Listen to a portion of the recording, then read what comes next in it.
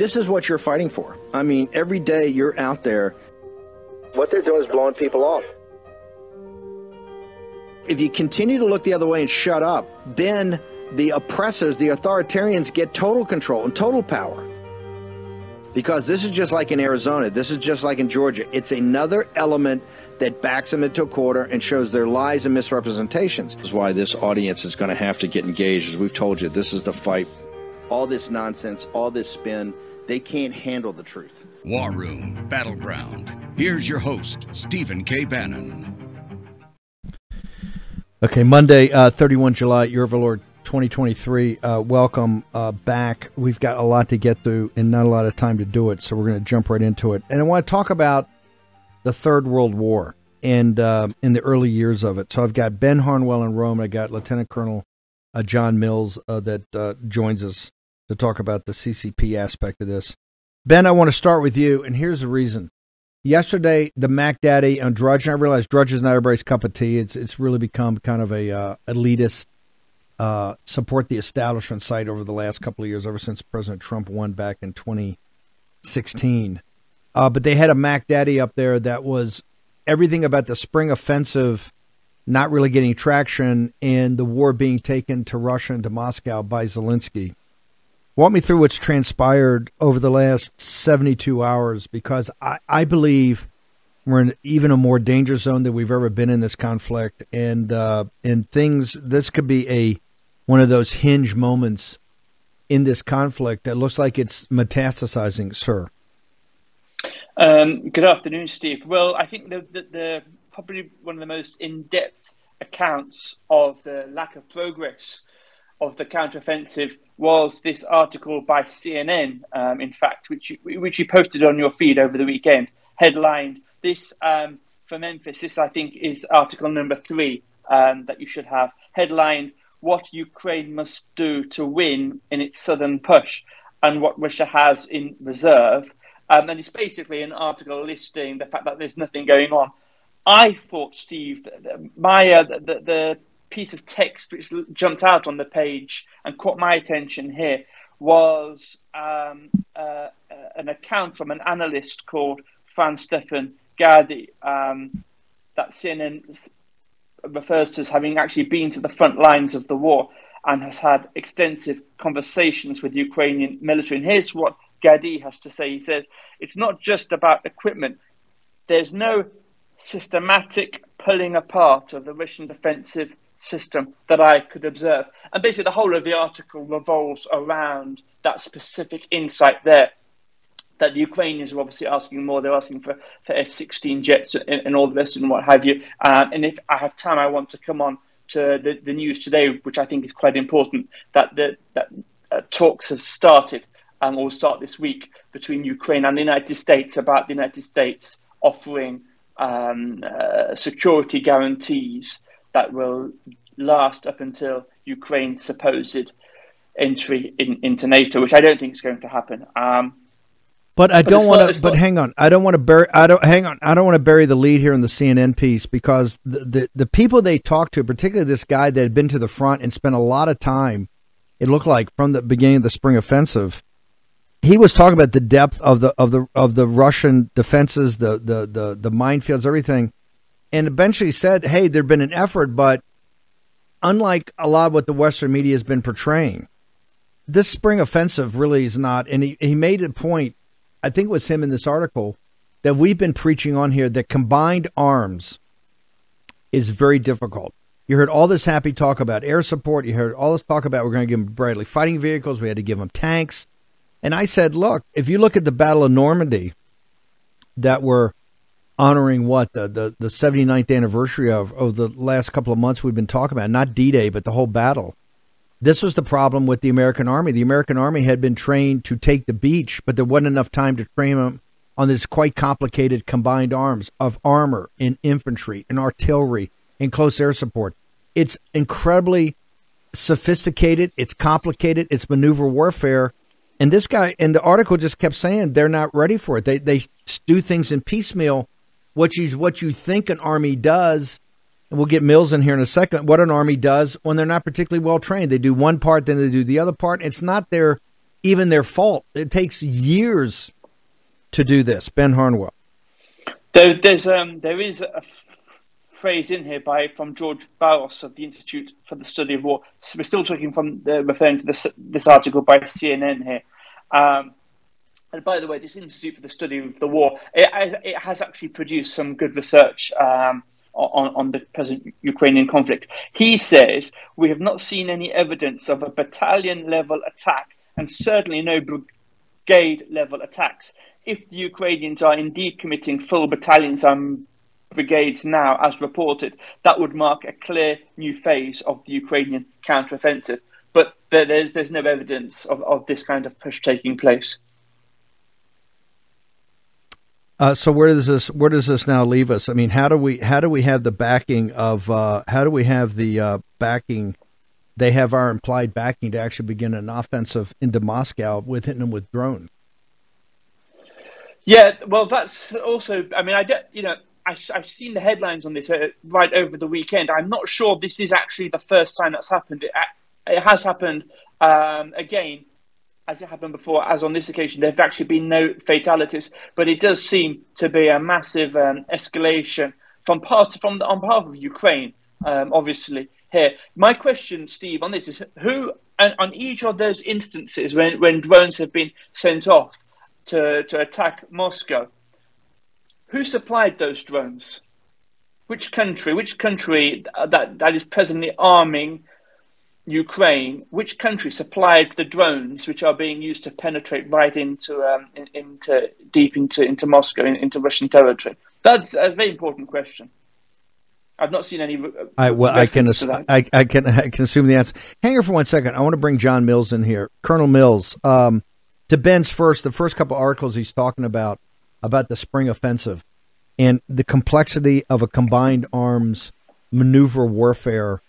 The Ukrainians, shows you the lack of seriousness of people that are talking in Congress, and particularly on MSNBC and CNN. Just supplying them with tanks, supplying them with Bradley fighting vehicles.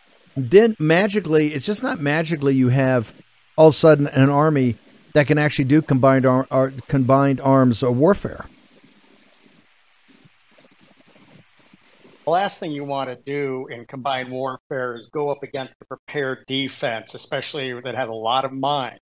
This is a prepared defense they're dealing with. So a bunch of giddy Biden staffers on the National Security Council throwing tanks and MRAPs and Bradleys at them.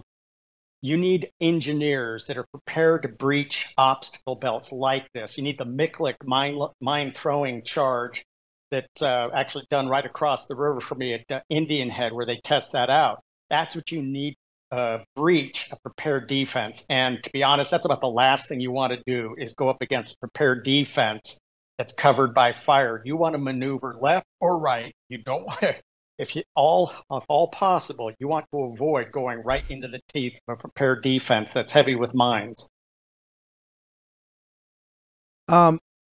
National Pulse, Jack Montgomery, one of the great writers there, did have a piece over the weekend that talked about there have been some taking of territory. So we're not saying they're not, it's quite small, but where they've actually done it is where they've had massive artillery bombardments with this state-of-the-art American artillery. Walk our audience through that, where you have seen them have breaches. It's with this unlimited firepower that the U.S. government has given them. Yeah, this is they're trying to go forward from Zaporizhia to cut off the isthmus that they have created in between the Donbass and the Crimea. What they're trying to do is drive to Mariupol and cut it off so that the Crimea is separated. But they're going through artillery shells just at an unbelievable rate. We only have two plants that make the 155 millimeter. They're ancient. They're both up in Pennsylvania. They're very close to each other, both operated by General Dynamics. One's government owned, one is actually General Dynamics owned. This is why we're shaking down the South Koreans for 500,000 rounds. And then the South Koreans only did this after there was a leak of a report that was embarrassing to the South Koreans. So they got shame. And I know the South Korean War Reserves very well. I used to be when I was in South Korea. That's something I had to watch very closely. South Koreans have a huge war reserve, and we took them down for 500,000 rounds. Same with the Japanese. We're shaking them down for rounds. This shows a total failure of the Secretary of Defense to ideologically will the defense industrial base into a arsenal democracy 2.0 by lecturing them on CRT and DEI. Help me out here. How much is the 155 needed in the defense of Taiwan? Is it not? Is that why do you have any problem with as much as we're basically shoveling into Ukraine right now, and with our allies? The 155 will offer terrific support, out to about 18 miles with the old rounds. Now there's upgraded and super duper rounds that can reach out potentially out to about 30 to 50 miles. So that's actually a pretty basic core defense the Taiwanese will need to throw up a wall of steel when the Chinese attempt to move their hodgepodge of civilian ferries toward the Chinese coast. Well, this is my point. So hang on. This is my point. Is the wall of steel that we're going to need in Taiwan, is that being impacted right now? Because where you're seeing advances from the Ukrainian military, it is an unrelenting barrage of basically American artillery and artillery shells. Right now, do you think that wall of steel we need in Taiwan is being impacted by the beginnings of the spring offensive? Oh, absolutely. And several other line items that are being significantly affected. HIMARS, those rounds go out to, you could almost reach the Chinese coast with the, depending on which HIMARS rocket round you're talking about. And they're trying to they're trying to create another 500 launch units, not just the rocket, the launch unit. Okay. So hang on. So Jack Montgomery, hang on. Jack Montgomery's piece in the National Pulse specifically says it's not just the 155, it's the HIMARS, and wherever you're seeing any movement whatsoever of the Ukrainian military is because of barrages, relentless, of HIMARS. Or do we have enough of that remaining to actually defend Taiwan? We've only given a small number of the launchers, but that's irrelevant. We have in our inventory about 410. I was just checking the other day here, about 410 in the American inventory. And we told Taiwan, we're told we're going to get them to Taiwan.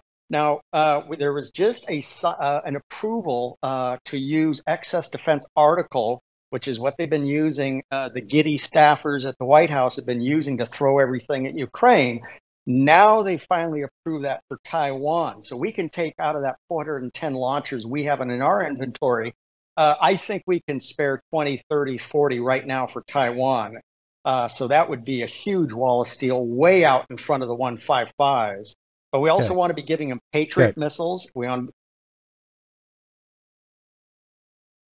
What else besides Patriot? Well, we want to be using a Patriot. That'll provide air control over the Taiwan Straits. We also want to. We just produced this new setup called the Typhoon, which is a combination of Tomahawk and SM-6. That SM-6 can reach way inside China. We need to put those in Taiwan. Now, it sounds like we may have put some of those in the northern Philippines. It might be in Okinawa right now. But that Typhoon combination would be ferocious deterrent, and I think we can spare a few of those Typhoon setups. Okay, Colonel, hang on for 1 second because I want to pivot back to Ben Harnwell. So Ben, the state of play is I've got a spring offensive that's either ground to a halt or where it has been successful is in back of intense artillery barrages, but still hasn't taken a lot of territory, and more importantly, hasn't opened up the front for the combined arms maneuver warfare that's going to be necessary for the Ukrainians to take back any territory. At the same time, Zelensky and this crew have begun some sort of offense, and he says he's going to do more offense into Russia, particularly into Moscow's financial district. And then, out of nowhere, you have this discussion that I don't remember being part of Vilnius about American security guarantees and being long-term security guarantees that now has been leaked starting last night as is the top agenda of the Biden regime. Can you walk me through that? Yes, Steve. Well, this is according to always really the major updates are coming out on Telegram these days, as is with this statement from Andrei Yermak, who is Zelensky's chief of staff, and he said that this week Ukraine is starting consultations with the United States on providing security guarantees for Kiev, which they say will last up until Ukraine joins NATO. But I don't think.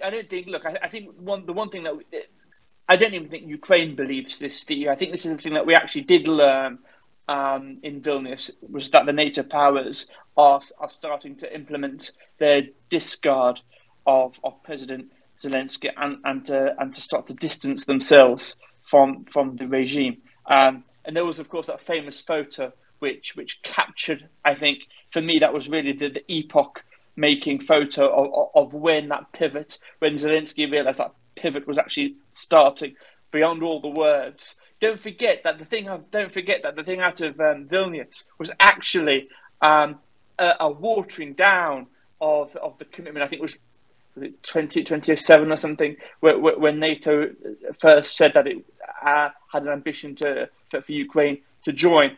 This time around in Vilnius, when the evening before, Zelensky was pushing out his comments that it was absurd, that he wasn't being given a timeline for a formal invitation, all the rest of it. The actual result of Vilnius was, you know what?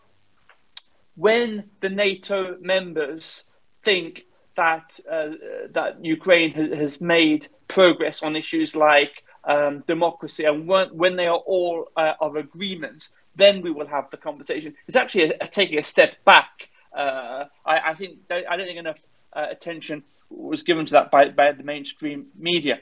So what do these security guarantees mean? Well, really, Steve, I would suggest that this is actually the face-saving maneuver that will be used to start negotiations with Russia. I think this will be the principle around which the United States can secure.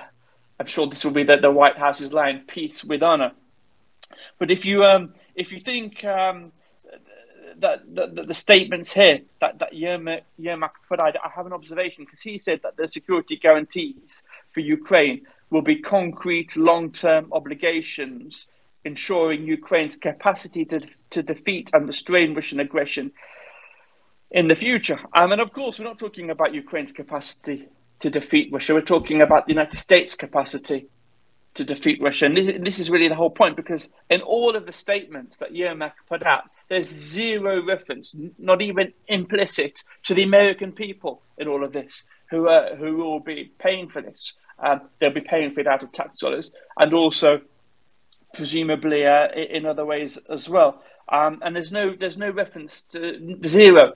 Not even America. You're not even an afterthought in this conversation that the White House is now starting with Ukraine. You're not even an afterthought.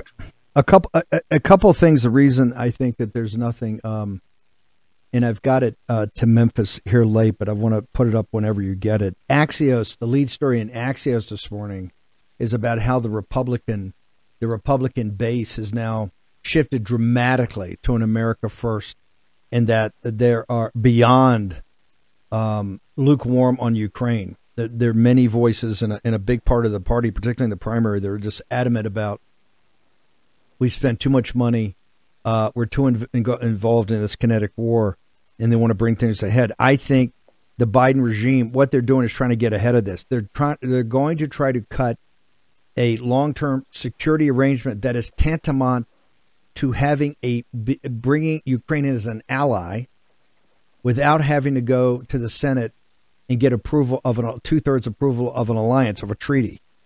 Because they see right now, they've seen in the Republican primary, and this Axios story lays it out in excruciating detail, of how the populist right is adamantly opposed to this war in Ukraine, and particularly to any more funding. So I think that this is a big element of, now you're going to start hearing about, they're coming out of nowhere, security guarantees.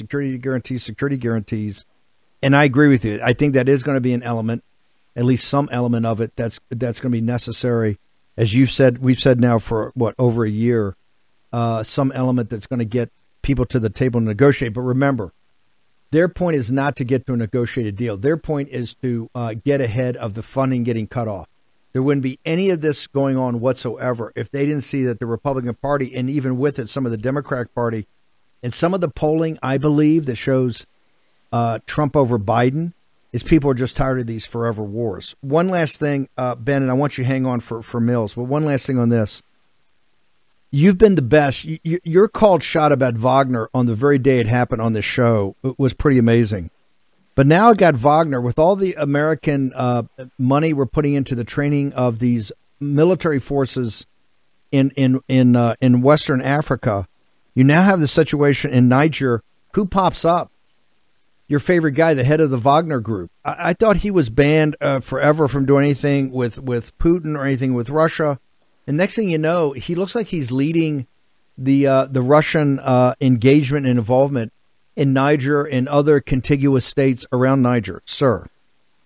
This is fascinating, Steve. Really fascinating. And the WarRoom posse will be watching this particular development with a great deal of bemusement, I think. So here's this article here is an article by John Gitzi, who's the chief political columnist of Newsmax, and he's reporting on an article in the Financial Times on Friday, expressing great surprise that, as you say, here's a man who, Yevgeny Prigozhin, if he has a single preoccupation, one would have thought, if one only formed their opinions reading the mainstream press, that this guy would be spending all his time avoiding rooftops and avoiding windows. But far from it.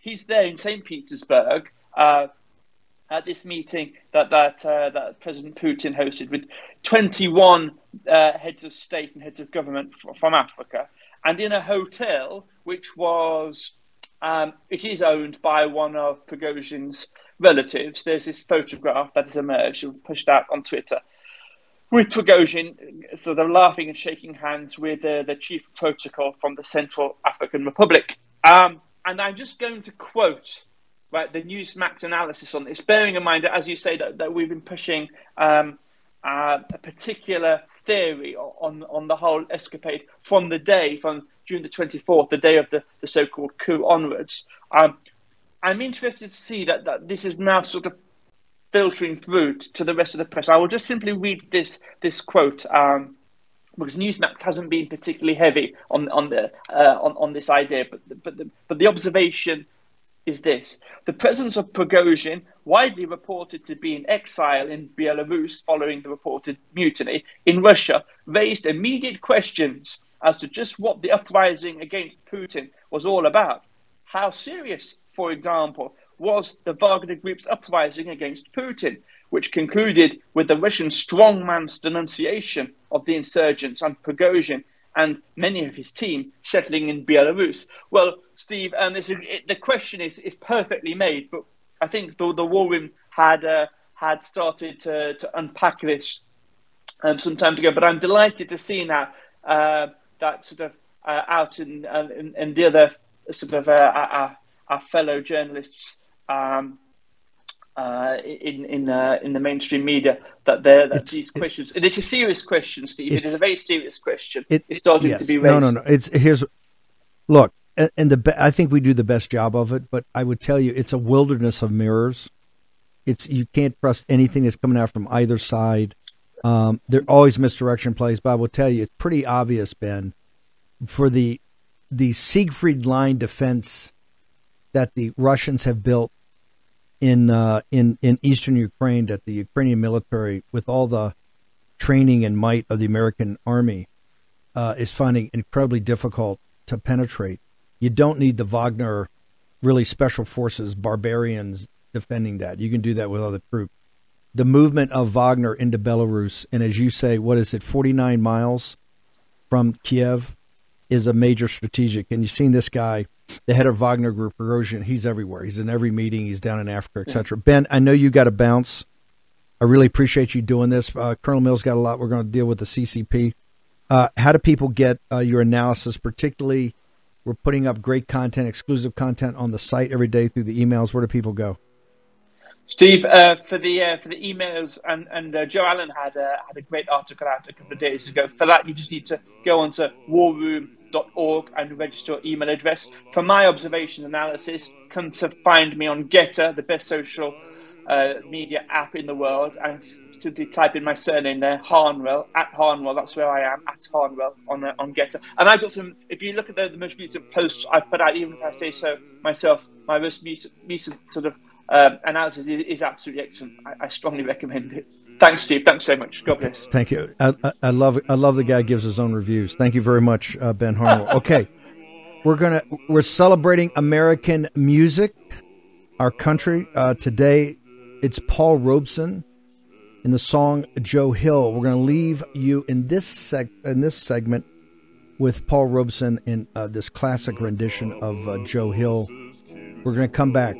Colonel Mills is going to be with us, and we're going to have Tim Alberino is going to join us next. To kill a man, says Joe, I didn't die.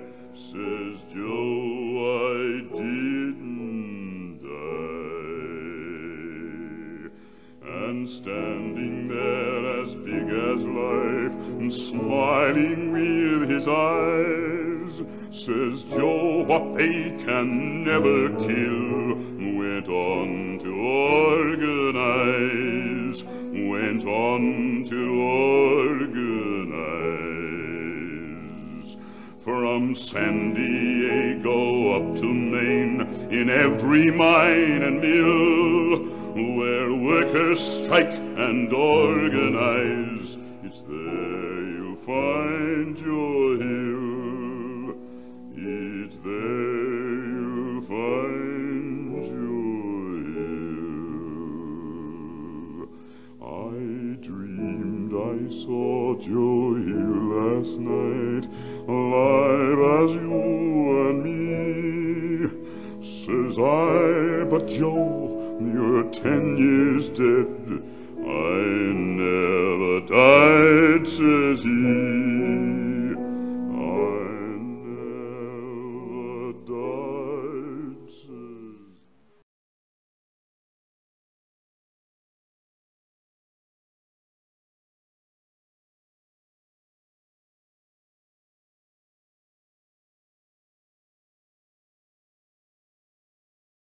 Every day, the parallel economy grows bigger and bigger. It's powered by everyday Americans who are sick and tired of all the woke propaganda being jammed into every product they consume. Big mobile companies are no different. For years, they have been dumping millions into leftist causes, and we had to take it because you need a cell phone and probably thought there was no alternative, but there is. Patriot Mobile is America's only Christian conservative wireless provider, offering dependable nationwide coverage on all three major networks, so you get the best possible service in your area without the woke politics. When you switch to Patriot Mobile, you're sending a message that you support free speech, religious liberty, the sanctity of life, Second Amendment, and our military, veterans, and first responder heroes. Their 100% U.S.-based customer service team makes switching easy. Keep your phone, keep your number. Just go to patriotmobile.com/Bannon. That's patriotmobile.com/Bannon, or call the following number, 878-PATRIOT, PATRIOT. That's 878-PATRIOT. Get free activation today with the offer code Bannon. Ask about their coverage guarantee while you're there. Get the same dependable service and take a stand for your values. Make the switch today. Remember, stop giving your money to people that don't support your values. Go to patriotmobile.com/Bannon or call 878-PATRIOT. Do it today. Take action. COVIDtaxrelief.org got a small retail business almost $80,000. COVIDtaxrelief.org got a manufacturing business nearly $250,000. And COVIDtaxrelief.org just got a large distribution business almost $900,000. If you run a business, church, or nonprofit and paid your employees through all or part of the pandemic, you could qualify for up to $26,000 per employee through the government's CARES Act. But beware of clickbait or pay upfront companies who make you do the work and take a huge percentage of your refund. COVIDTaxRelief.org receives a low, reasonable commission only after you receive your refund. And with 300 CPAs and tax experts, no one is better at getting you the maximum benefit than COVIDTaxRelief.org. Visit COVIDTaxRelief.org now because this plan expires soon. That's COVIDTaxRelief.org, COVIDTaxRelief.org. The refund examples are not a guarantee, and not all businesses qualify.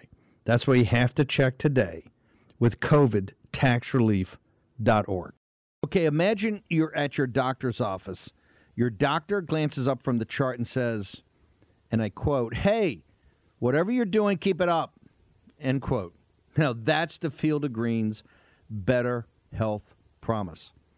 Check out this customer testimonial. He said, and I want to quote here, "I've been taking Field of Greens, and this is the second time my doctor has danced into the room praising my blood results. Credit where credit's due. Thanks, Field of Greens," end quote. Now, each fruit and vegetable in Field of Greens was medically selected for a specific health benefit. Some support vital organs like heart, lungs, and kidneys. Others support metabolism for healthy energy and weight loss. If you're busy, if you don't get enough exercise, if you eat too much fast food, take Field of Greens. Look, Field of Greens can't promise your doctor will dance into your room, but they can promise at your next checkup, your doctor will notice you improve health or you get your money back. Let me repeat that. You get your money back. I trust Field of Greens for my health, and you can too. Let me get you started with 15% off. Visit fieldofgreens.com and use promo code Bannon. That's fieldofgreens.com, promo code Bannon. Take action today. Use your agency, fieldofgreens.com, promo code Bannon, and get the Better Health Promise.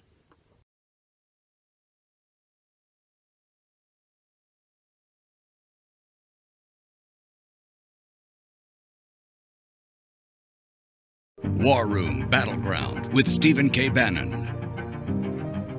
Okay, welcome back. Colonel Mills stays with us. Colonel Mills, any other concluding thoughts you've got so far on the failed spring offensive, at least to date? And this is one of the reasons we're so opposed to this kinetic part of the Ukraine war, is what you're seeing is a massive loss of human life of the Ukrainians.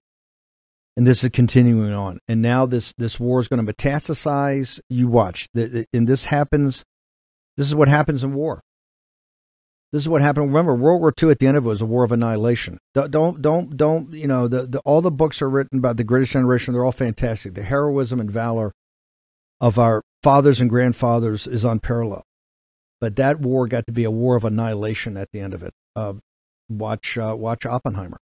Over the number one movie. Watch Oppenheimer. Don't take my word for it.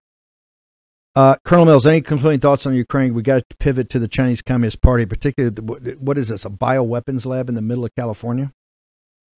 Yes.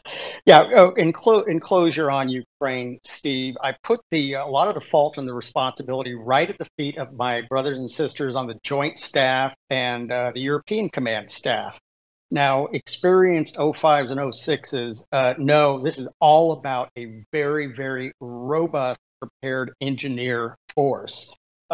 Your combat engineers in the Army that know how to breach these kind of obstacles. And I don't think that was focused on. I don't think that was ready when they did the spring offensive. Okay, but John, here's hold it, hold, stop. This is what I say.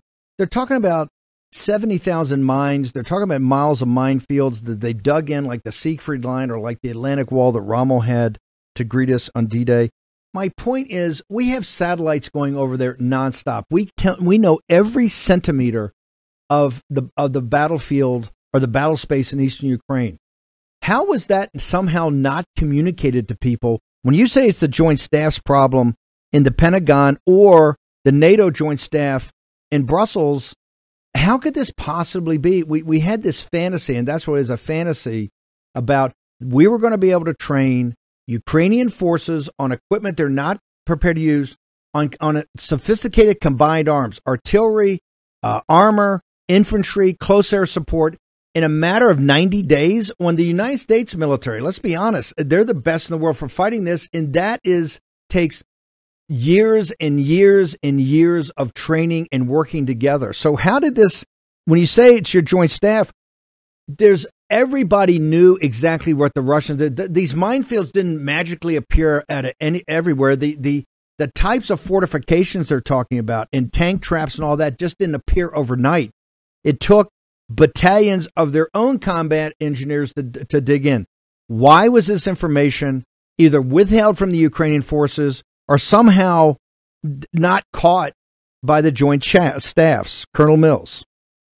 One word, Steve: wokeness. It has destroyed strategic clarity of thought.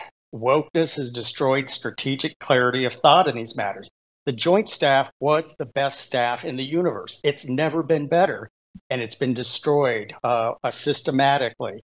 They knew about this. They failed to apply it. They failed to fully brief the hires, the Ukrainians, everybody. Yeah. It's just shameful.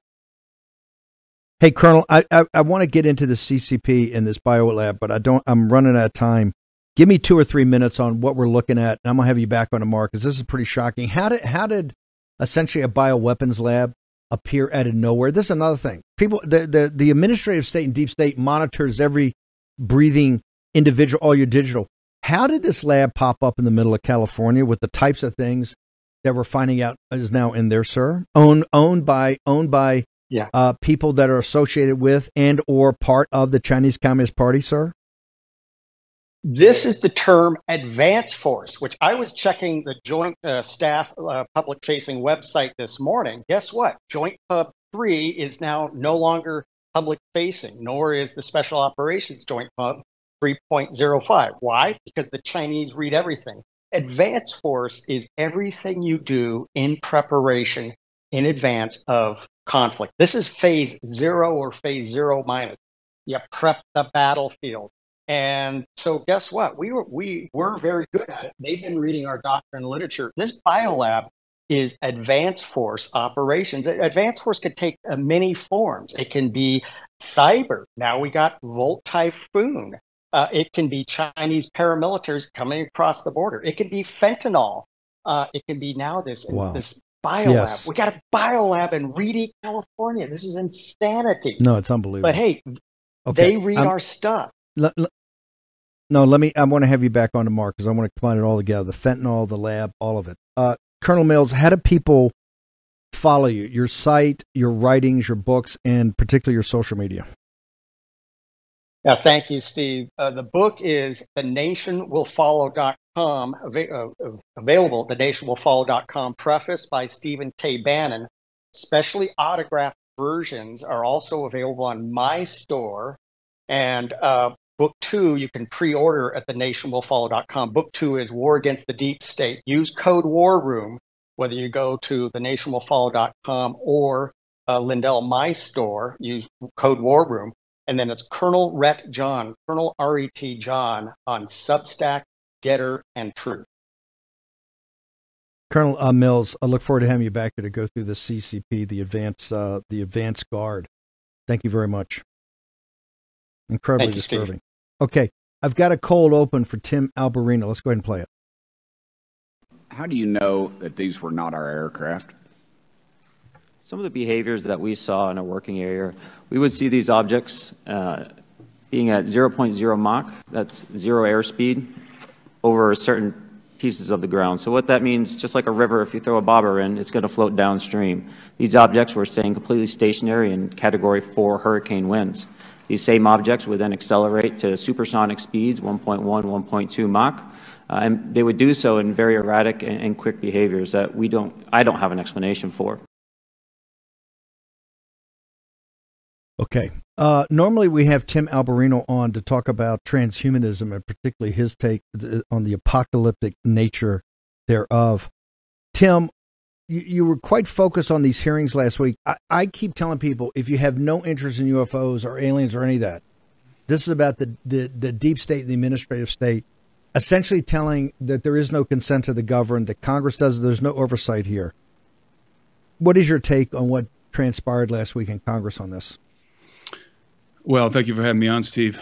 I think that what happened on Wednesday, July 26th, was certainly the most important news story of my lifetime, if not of the modern era. I think it eclipses World War II. I think it eclipses 9/11, because the implications are so, the magnitude of these implications are almost unbelievable. We're talking about these witnesses who are coming forth from the Navy pilots, Ryan Graves, David Fravor, and most importantly, David Grush, who comes from the intelligence community, the military intelligence community.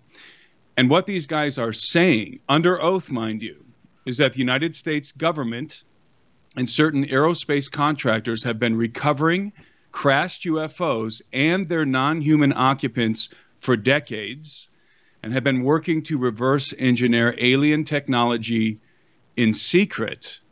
And as you mentioned, these crash retrieval and reverse engineering programs are financed through a misappropriation of funds directed to other projects. This trade craft... Alberino, hang on, brother Alberino, hang on for a second.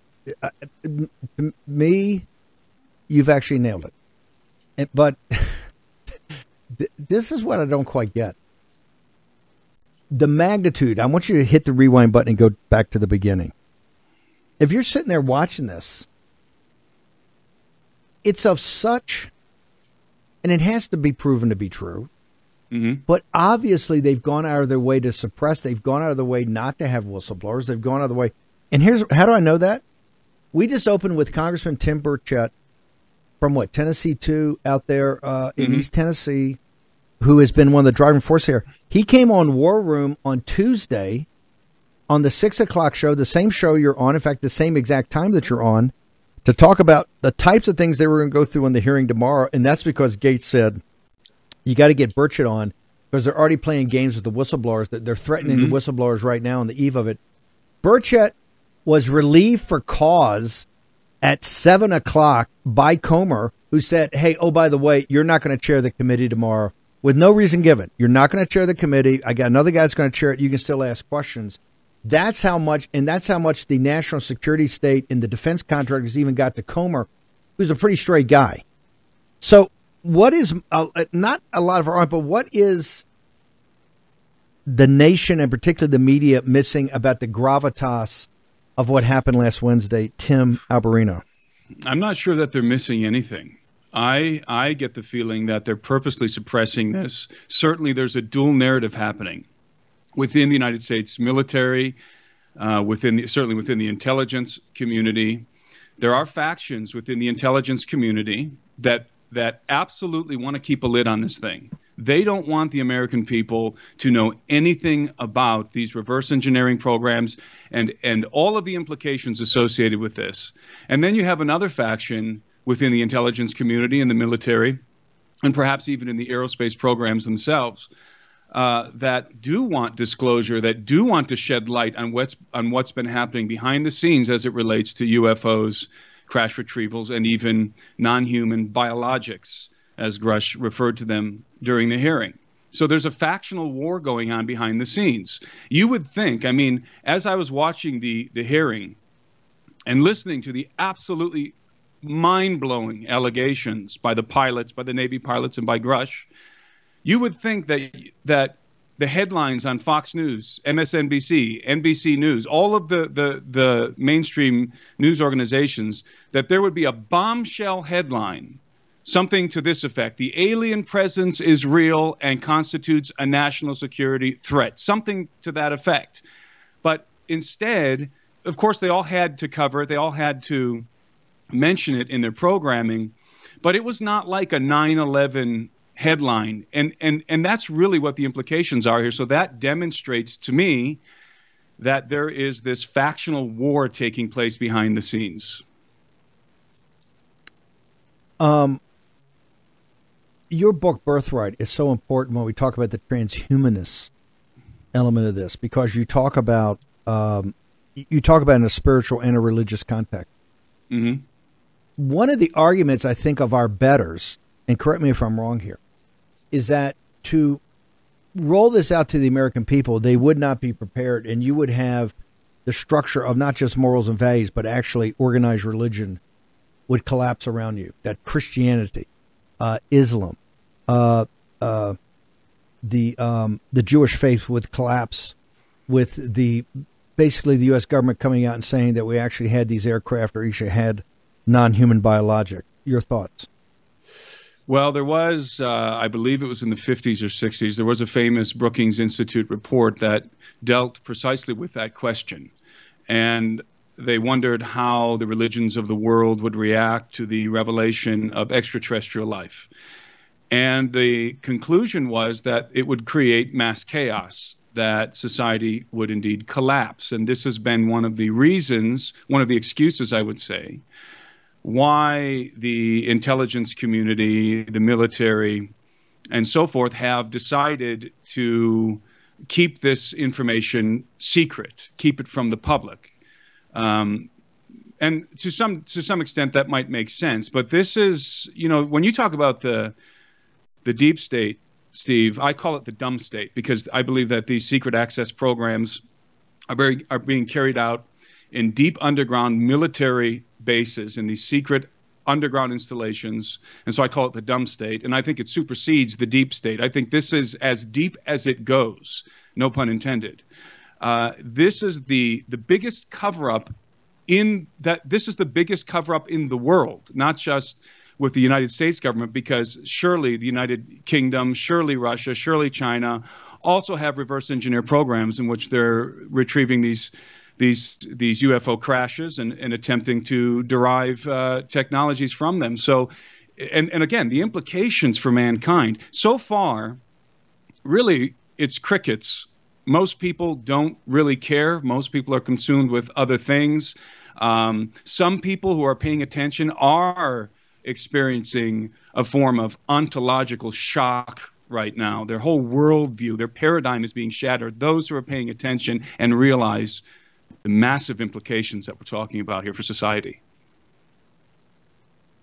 Tell me what, since you kind of get this at a very deep level, tell me what you would like to see. We know from conversations with Burchett and Gates and Anna Polina Luna and others, and Nancy Masak, who was in studio last week, that they are very quickly driving towards a skiff, a president, because so many of the deflections were, well, I can tell you that, I can't tell you that in an unclassified background. So they're going to go to try to have a skiff briefing of several hours to get to the bottom of it.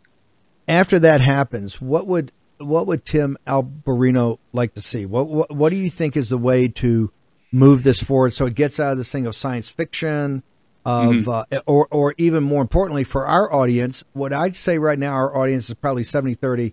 We just don't have time for it. The country's at stake. This is a misdirection play. It's a false flag. It's about little green men. What would you like to see next to get this conversation out and inform it with more facts, receipts, and data? Well, I want to commend Representative Tim Burchett. He's really doing a phenomenal job, and I'm sure he's getting all kinds of pushback behind the scenes. What I would like to see, and I think what would take this to the next level, because we have Navy pilots who've encountered, Ryan Graves, David Fravor, who've encountered these craft, who've seen them up close, right, who've tracked them in the Super Hornet jets. And we've had a member of the intelligence community, David Grush, come forward and say he has knowledge of these programs. He's spoken to people on the inside that this is indeed happening. And by the way, it's been confirmed by other members of the intelligence community like Colonel Carl Nell. Now, what I think needs to happen next, and this would take this would take the whole scenario to the next level, is we need individuals from these aerospace contractors, the people, the individuals, the engineers who are actually or have actually placed their hands on the technology, who have been involved in the reverse engineering program, have handled the technology, and maybe even, dare I say, interfaced with the entities, the pilots, as Grush refers to them. That, I think, is the next logical step. I think those individuals are coming forward, but people have to understand, Grush, one of the revelations from Grush was how he was being persecuted by hostile actors within the government, presumably the Pentagon and the intelligence community, and also by individuals working for certain aerospace contractors who have directly threatened his life and the security of his family. So this is what's going on behind the scenes. And so it's very difficult for whistleblowers to come forward from these aerospace contractors. But in my mind, that would be the next bombshell. That takes this to a whole nother level. Brother Alberino, how can people get to your site, where they get your writings, and particularly all your social media updating on this? Because I can tell you, I talked to all the players afterwards and over the weekend, and this is the top of the first inning. You can find me on social media, on YouTube, Timothy Alberino, Instagram, Timothy Alberino, Twitter, Timothy Alberino, and I have a website, timothyalberino.com. Tim, thank you so much for joining us. And like I said, this is the top of the first inning. There's going to be a lot more going on in the days and weeks ahead. So thank you for coming on. My pleasure, Steve. Thank you. Okay, we're going to leave you tonight with Paul Robeson and Joe Hill. Every day we celebrate another voice of the great American songbook. Today it's one of the greatest voices in the history of this country, Paul Robeson. We'll see you back here tomorrow at 10 o'clock. I can tell you the shows this week are going to be absolutely lit. One of the things we're going to have tomorrow is a new biography out by Tucker. It gets released tomorrow. Chadwick Moore is going to join us, and we got so much more, so much going on. It's just crazy. See you tomorrow morning, 6 a.m. in the War Room.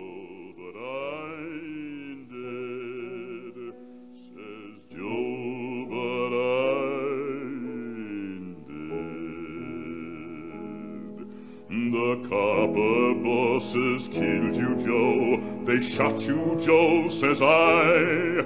Takes more than guns to kill a man, says Joe. I didn't die, says Joe. I didn't die.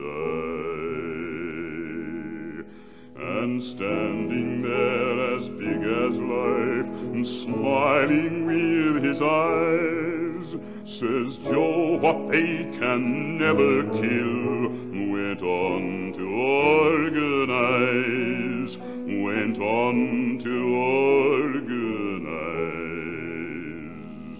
From San Diego up to Maine, in every mine and mill, where workers strike and organize, it's there you'll find your hill. It's there you'll find your hill. I dreamed I saw Joe Hill last night, alive as you and me. Says I, but Joe, you're 10 years dead. I never died, says he. I never died, says he. I never died. Veterans, you know we have been all over this supply chain issue with China and medications and the active pharmaceutical ingredients. China has a stranglehold on us where there's a way to break that. Jace Medical. I got an emergency medication kit from them. The FDA just declared a global shortage of medication and warned that critical antibiotics are in extreme short supply across the United States. But you know that because you're a viewer or listener of the show. Now, here's the action you can take to correct. Do yourself and your family a favor and get your Jace case right now. It's a pack of 5 prescription antibiotics you'll have on hand for common emergencies. Just visit jacemedical.com. That's Jace, J-A-S-E, jacemedical.com. Take a few minutes and fill out the form. Your information will be reviewed by a board-certified physician, and your medication will be dispensed by a licensed pharmacy at a fraction of the regular cost. You'll be glad you have the Jace case. Go to Jace Medical, that's one word, J-A-S-E, medical.com, and enter code Bannon at checkout for a discount on your order. That's promo code Bannon at Jace, J-A-S-E, medical.com. You know what the problem is because you've watched the show. You can take action and break that problem by going to Jace Medical and get your Jace case today. Action, action, action. Folks, let me tell you about Solti. It's a company that makes a soft gel supplement rich in antioxidants to help people like you and me keep a healthy heart. While COVID gets all the headlines, it's important to realize that heart disease kills nearly 700,000 Americans every year. Yes, heart disease is the number one killer every year, year in and year out. Heart disease builds over time. Hypertension, high blood pressure, bad cholesterol, diabetes, all of it affects our heart. A healthy heart is key to being energetic as we get older. It is never too early to take care of your heart. You see, heart disease sneaks up on us. You can start in your 30s, and when this happens, you're at serious risk by the time you turn 60. If you want to take care of your heart and those you care about, please go to warroomhealth.com. That's warroomhealth.com. All one word, warroomhealth.com. Use the code WARROOM at checkout to save 67% of your first shipment. That's code WARROOM at checkout to save 67%. And do it again. WarRoom Health, all one word, warroomhealth.com. Go there today. If you're going to be part of the posse, you need a strong heart. You need a lion's heart. How we're going to do that is with Solti. Go there, do it today. Check it out.